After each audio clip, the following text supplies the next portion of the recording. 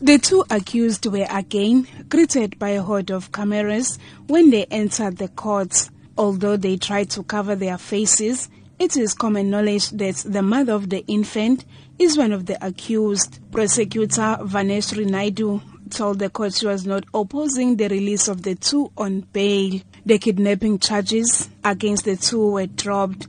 Instead, charges of fraud and defeating the ends of justice were instated. KwaZulu-Natal NPA spokesperson Natasha Ramkisinkara elaborates on the reasons for this. The NPA thought that it would be in the interest of justice to pursue charges of fraud and defeating the ends of justice against the accused, in that the charge of kidnapping was something that was fraudulently done by the accused.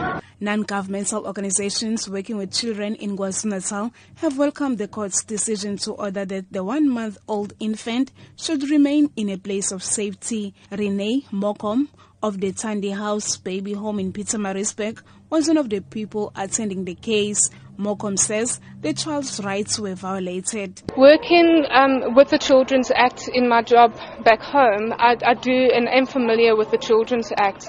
And at that point, the child was in immediate danger. There were mixed reactions following the release of the two accused on bail. A concerned member of the public and herself a mother, Nomkosi Mkombe, believes the court was too lenient. I feel as if our emotions have been played with by these two people, and yet they are granted only 1,000 rand bail.